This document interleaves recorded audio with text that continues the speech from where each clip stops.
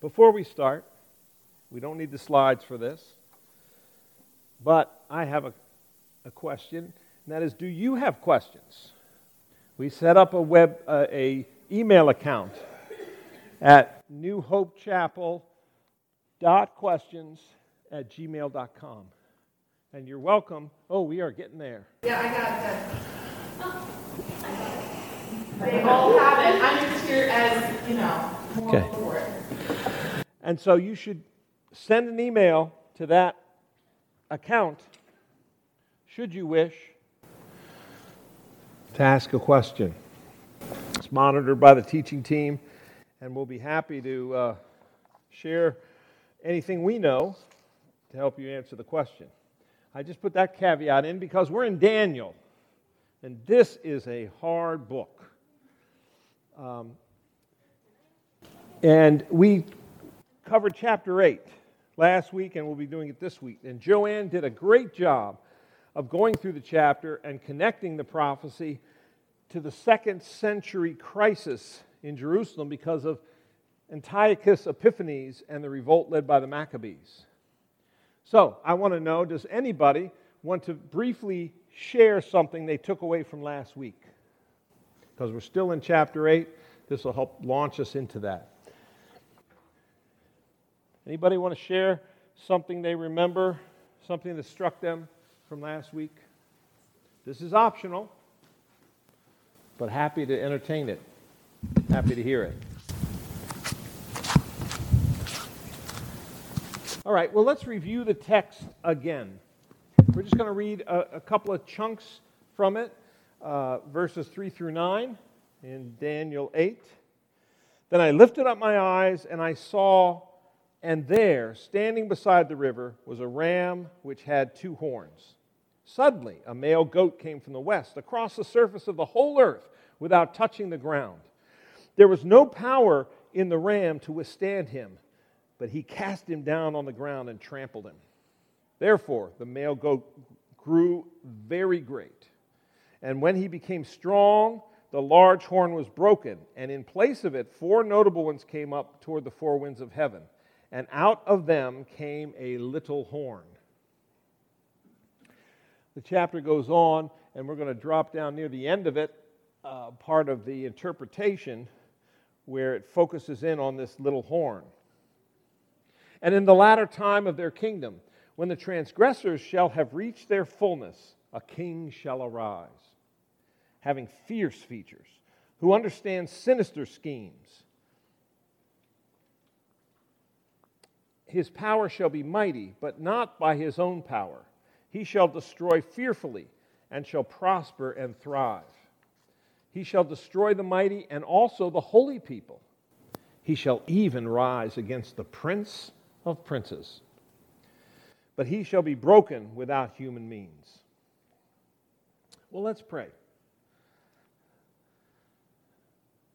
Our dear Father, we thank you for the love you have for us, the way that you've made for our sins to be forgiven and us to be adopted into your family.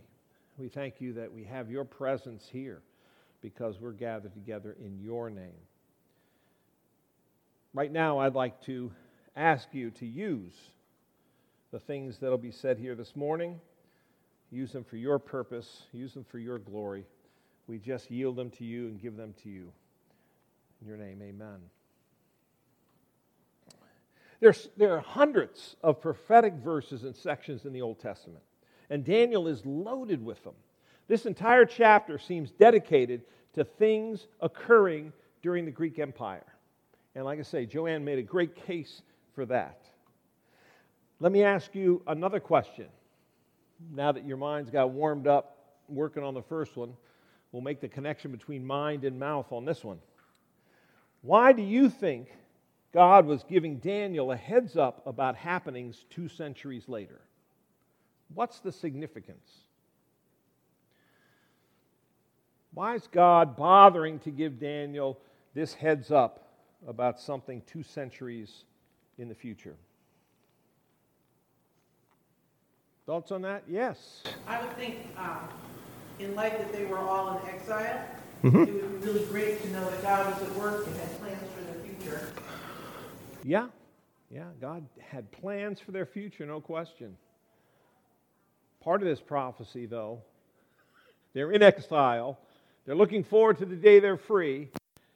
And then here's a prophecy that says, oh yeah, by the way, some guy's going to come along and oppress you and destroy everything. But yes, that was part of the plan, and there would be an end to that. Yes, somebody else. Thank you. Yes, Becky.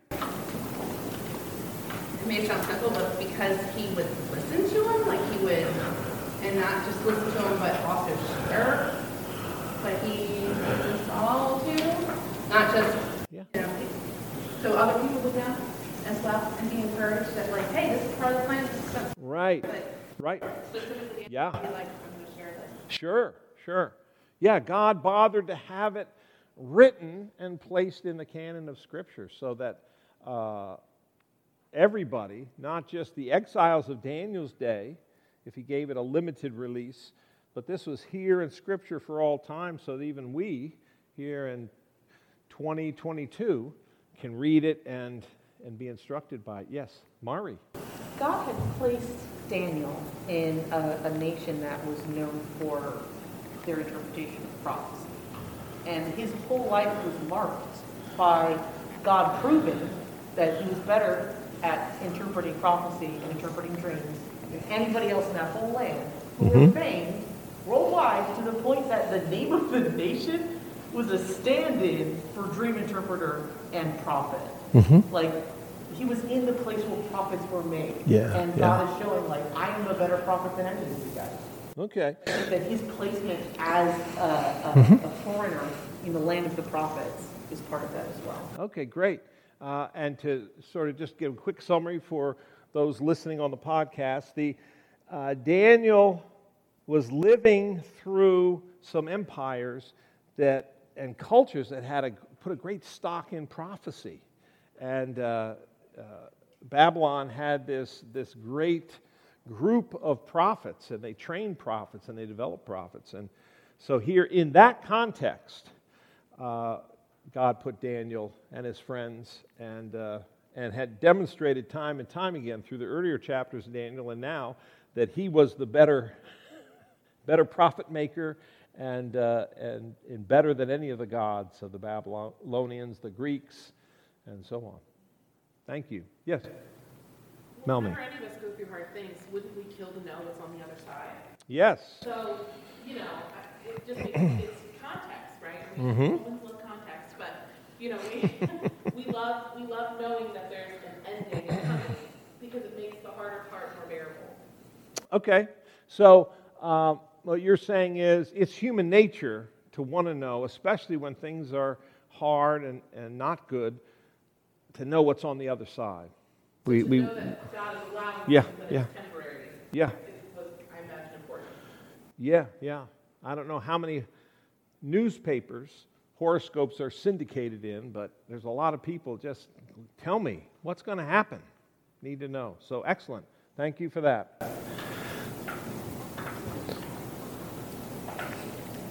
The thing of, oh yes. This take a stand against the Prince of Princes. Yes.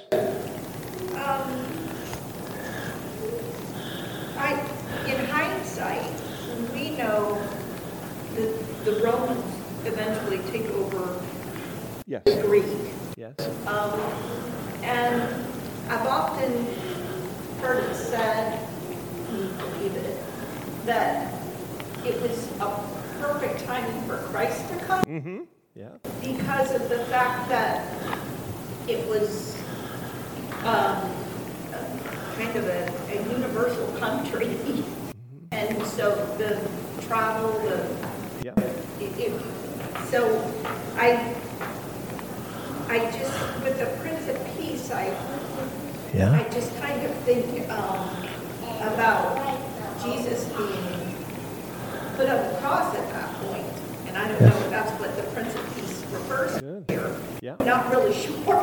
But it stands out to me that That's involved. that's involved. Yeah. Whole. Yeah.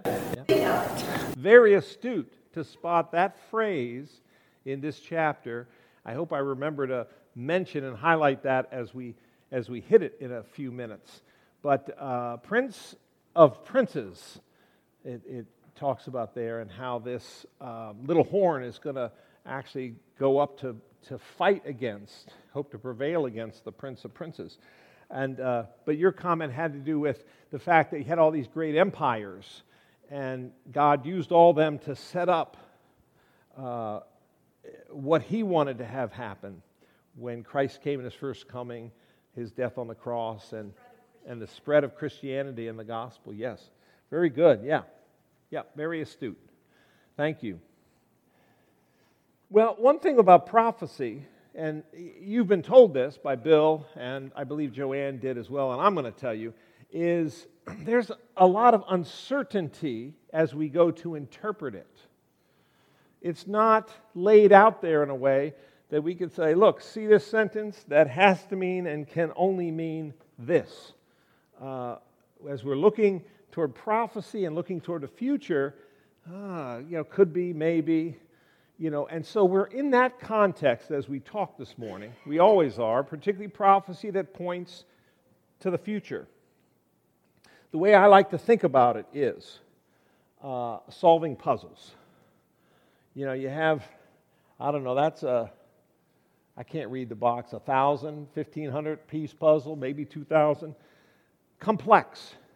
And there a lad is and somebody else on the other part of the table, and they've got the picture, and they're working this puzzle.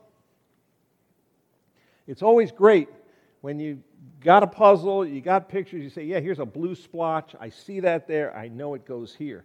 But that's not what we have with prophecy. We have a handful of pieces. Here they are. Let's make our puzzle. And maybe this goes with that. Maybe that color is part of this color, or that pattern might morph into that pattern. And so we know we don't have all the pieces. Well, there's a problem right there in thinking we might end up with something that we can interpret as a picture. But even worse, it comes in a box that doesn't have the picture. So we don't have any way to completely be sure of hooking things in. That's a little like prophecy.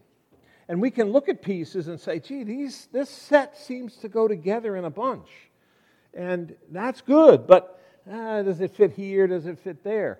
And so we always have to hold prophecy very loosely, an interpretation of prophecy very loosely in our hands. We can never have full confidence in the result.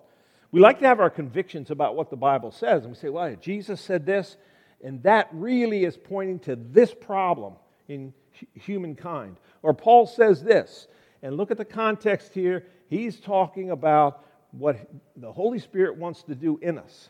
Prophecy, we just don't quite have that same confidence level with things.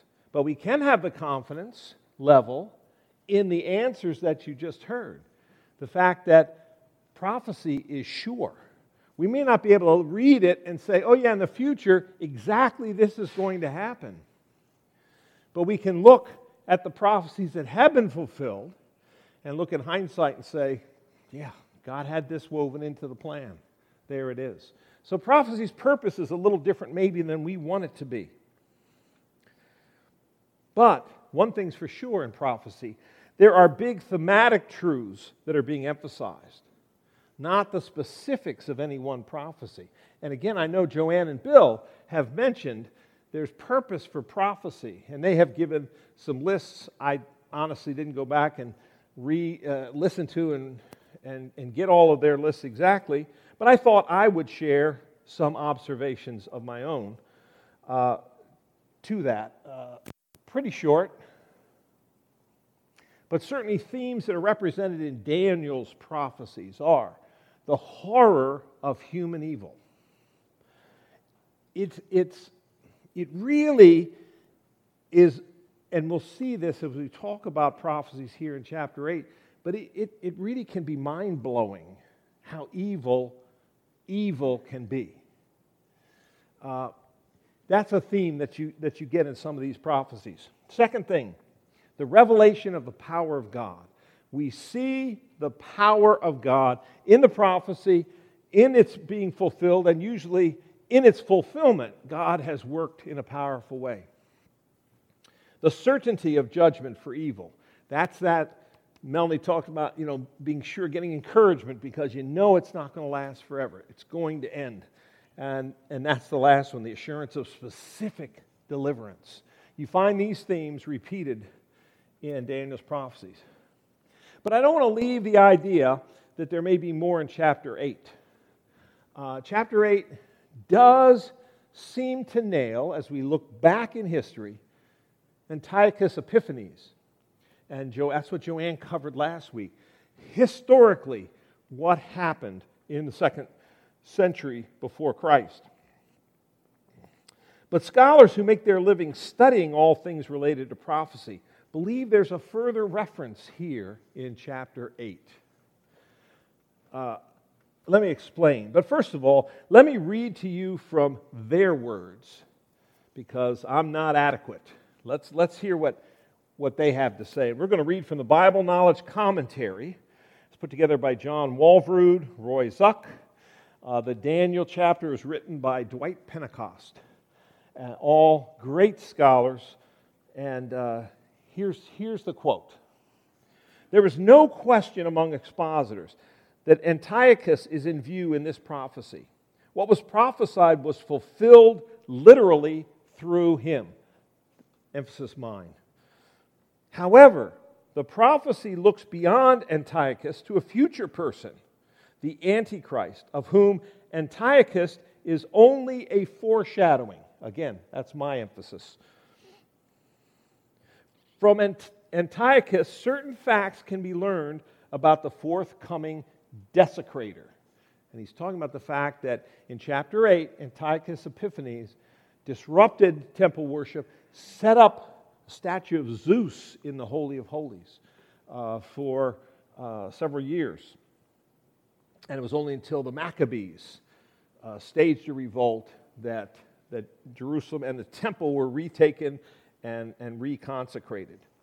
But going on, so it may be concluded that there is a dual reference.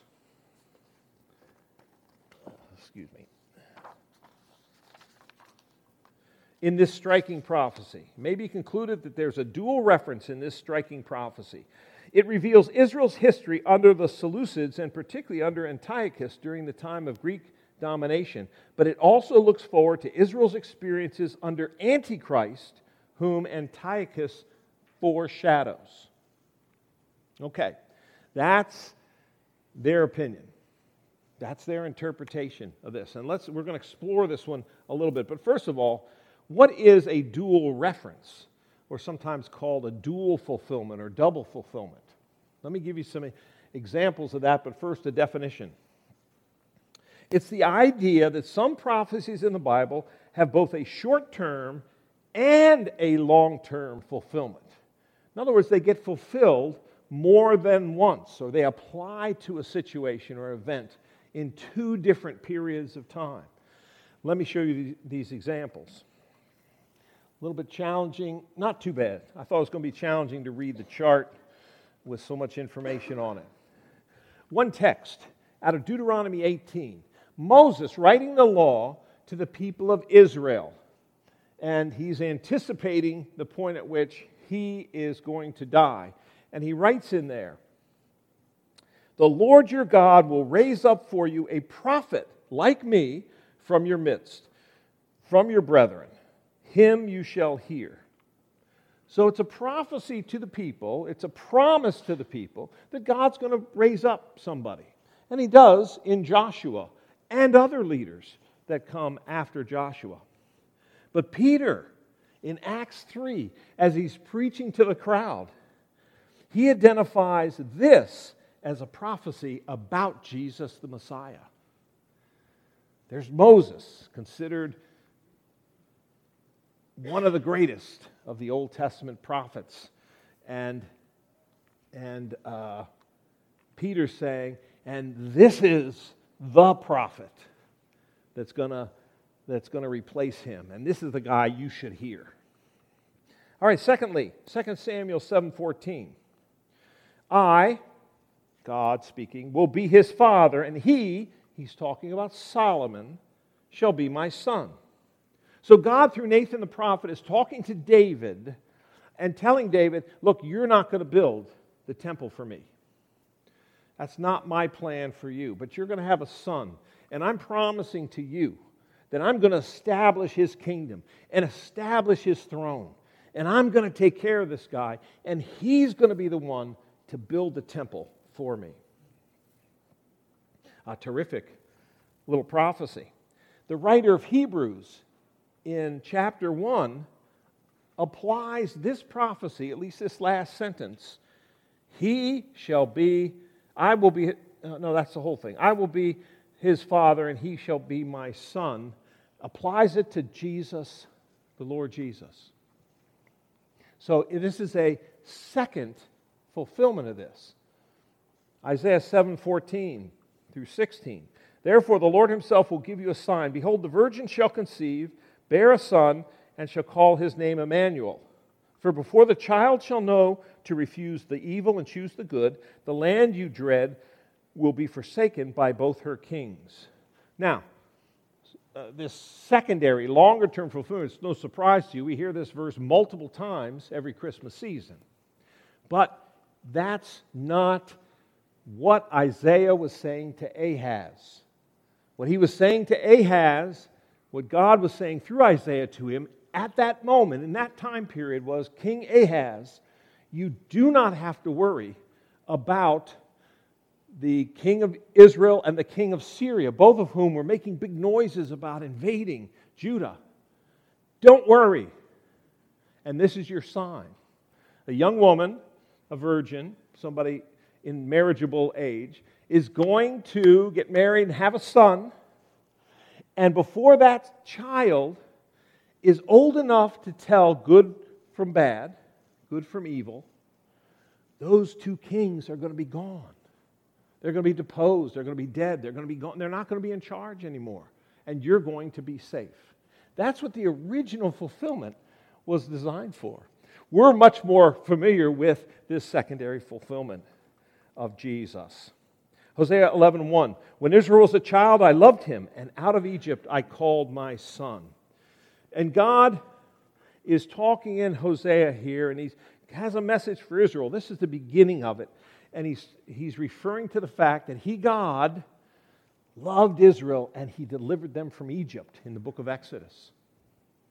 Same thing happens as with some of these others. Matthew cites this verse, the second half of it. And out of Egypt I called my son, and ascribes it to Jesus. Because Joseph and Mary went down to Egypt to avoid Herod's massacre of the babies and young boys. And then finally, an interesting one, Joel 2. And it shall come to pass afterward that I will pour out my spirit on all flesh. Your sons and your daughters shall prophesy. Your old men shall dream dreams. Your young men shall see visions. Again, we're a little more familiar with the initial fulfillment of this. But it's a surprising initial fulfillment because the context in Joel is the last days when Christ comes again, this future fulfillment of it. But what happens is Peter grabs this when he's talking at Pentecost, and he points to this verse and said, this day, this is being fulfilled in your ears. I have no doubt we're going to see it fulfilled again in the end times, just like Joel's chapter talks about. So this is dual fulfillment, the point of it. Okay? One thing to notice, which I thought was interesting, is none of the prophecies really gave evident clues that there were going to be two fulfillments. Did you notice that? None of them said, well, here's this prophecy here, and there's a little something in it for the future, too. There isn't any sense of it. But yet God picks that out and uses it. In our case, we have clues in chapter 8 that God's probably showing us two things at once. One is near and one is far away. For us, one of them is historical and known, and the other is unknown and honestly almost incomprehensible. We suspect this because of the writings of John, centuries after Antiochus lived and died, who writes about the Antichrist and some of what Daniel wrote in chapters 7 and 9 as well. And we can see the parallels. These are things that Dwight Pentecost pointed out and said these things in chapter 8 really also reflect things that John said the Antichrist was going to be like. And I'm just going to throw this up here for a moment. If you're really interested in these other references and things, I can provide these for you. But this is a set of things, verses 23 through 25, that are said about this little horn, this Antiochus Epiphanes. But they are also in Revelation 13 and 17 talking about the Antichrist. So that's one reason, is because there is a parallel that is drawn between the historical fulfillment of the prophecy and this future fulfillment. God's really employing a very effective teaching technique here. You know, He's the ultimate teacher. He's placing two things together, something we can wrap our heads around and another thing that's more difficult to comprehend. This has some similarities to like a parable, where you tell the story and everybody goes, "Oh yeah, I get that," and then you say, "Well, and this is illustrating a spiritual truth." Oh, boy, I hadn't thought about that, but I see it now that you've got it side by side with the parable. Teaching something new by placing it next to something that is known or well understood, at least by the time Israel got to 2nd century. Well understood because they lived through it. So here in Daniel 8, it seems God is referencing the one who will come, the beast in Revelation 13 and 17, and the horn in Daniel 7. It's a whole lot like this little horn. This is a coin with Antiochus Epiphanes' head on it. It's a whole lot like this little horn, but much more and much worse. Pointing the Antichrist is the one that this prophecy may find its second fulfillment in. Trying to picture this another way. I like pictures, they help me. I like cartoons too. They work real nicely. But we've got a situation here where you've got mice. And we've got 4 mice standing on each other's shoulders and sticking their hands out and everything. And a flashlight shining on them so that the shadow on the wall behind looks like this huge, terrible monster which scares the cat away. But that's sort of illustrative of what's happening here. Antiochus Epiphanes, he's this evil guy that oppresses the Jews, disrupts the temple worship in Jerusalem, creates great havoc there. And what chapter 8 is doing, it's also referencing, saying he is foreshadowing this Antichrist who comes on a worldwide stage and causes ultimate devastation.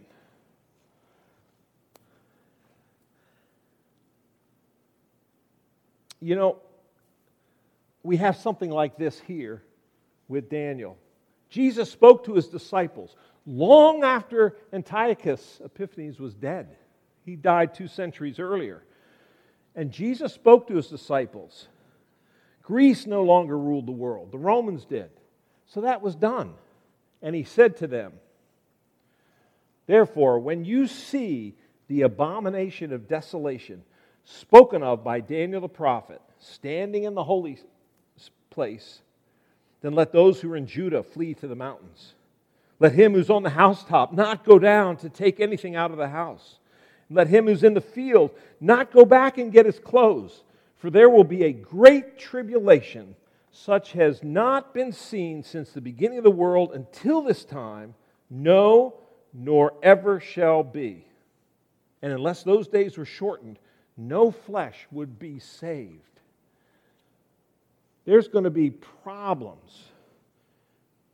Human evil, other problems as you read the book of Revelation that are going to cause such devastation, such horror, such chaos, and loss of life accompanying that, that unless it had been shortened, nobody on earth would survive it.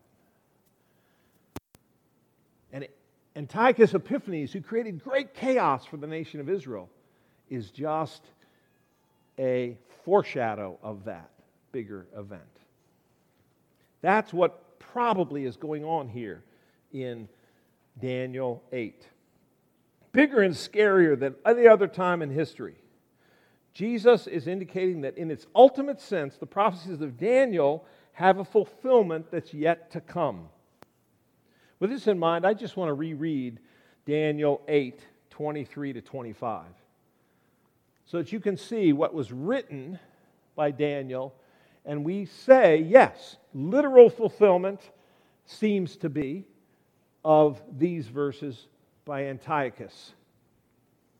Here's where that we get this phrase, he shall even rise against the prince of princes.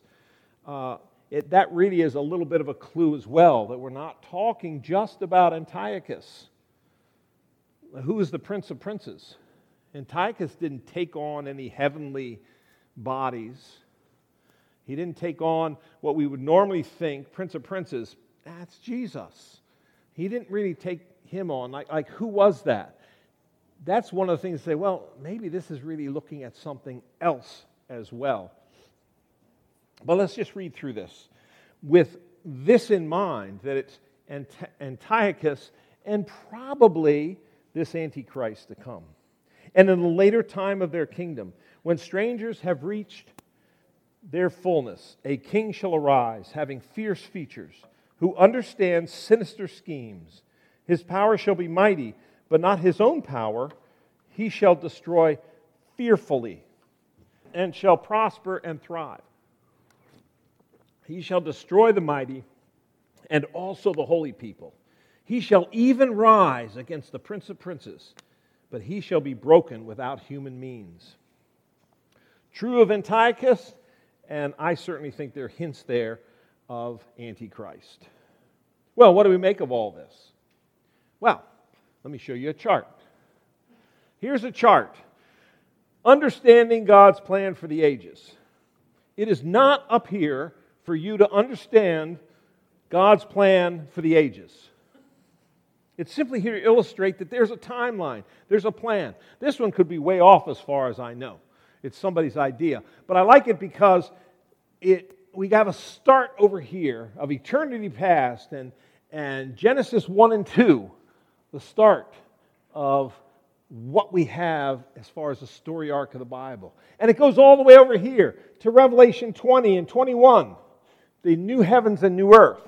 So it just illustrates the fact that everything's on a big timeline.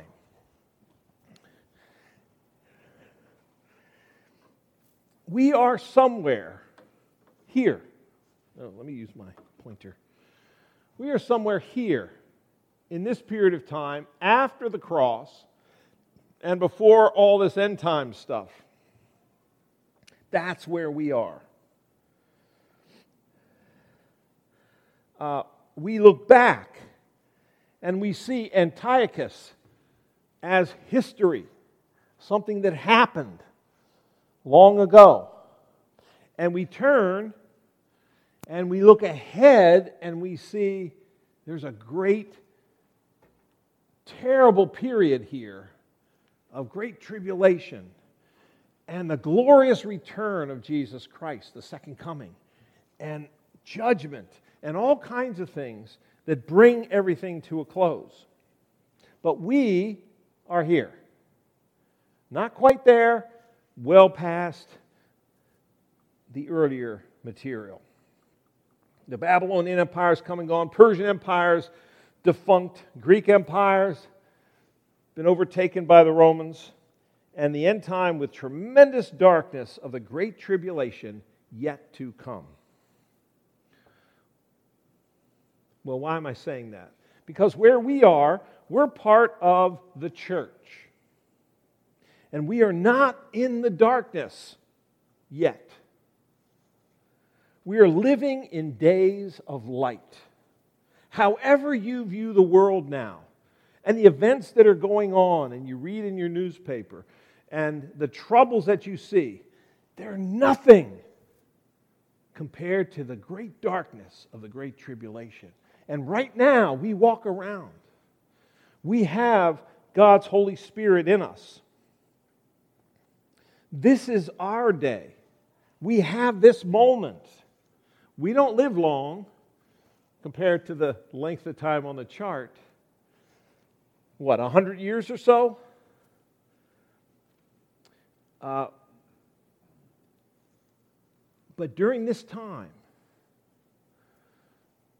those we who feel like life is short, feel vulnerable and fragile and even fallible, this is our day, and we have God's Spirit within us.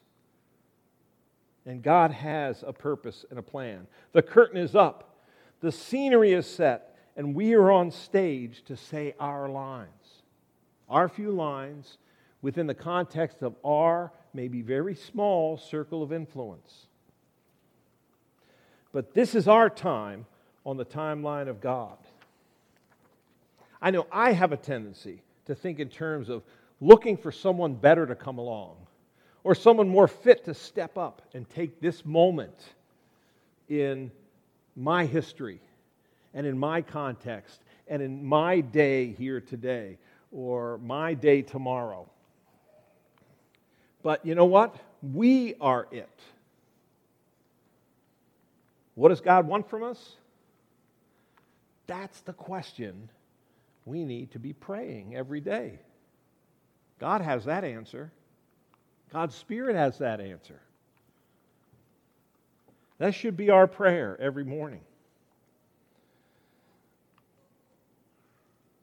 Let me suggest a short prayer for you. And I'll make this the prayer for the end of the service, and after which you'll be dismissed. Let's pray. God, I want to live today with purpose. What can I do for you? I want to be your hands, your feet, your mouth in this moment for Christ's sake and in His name. Amen. Thank you so much. You're dismissed.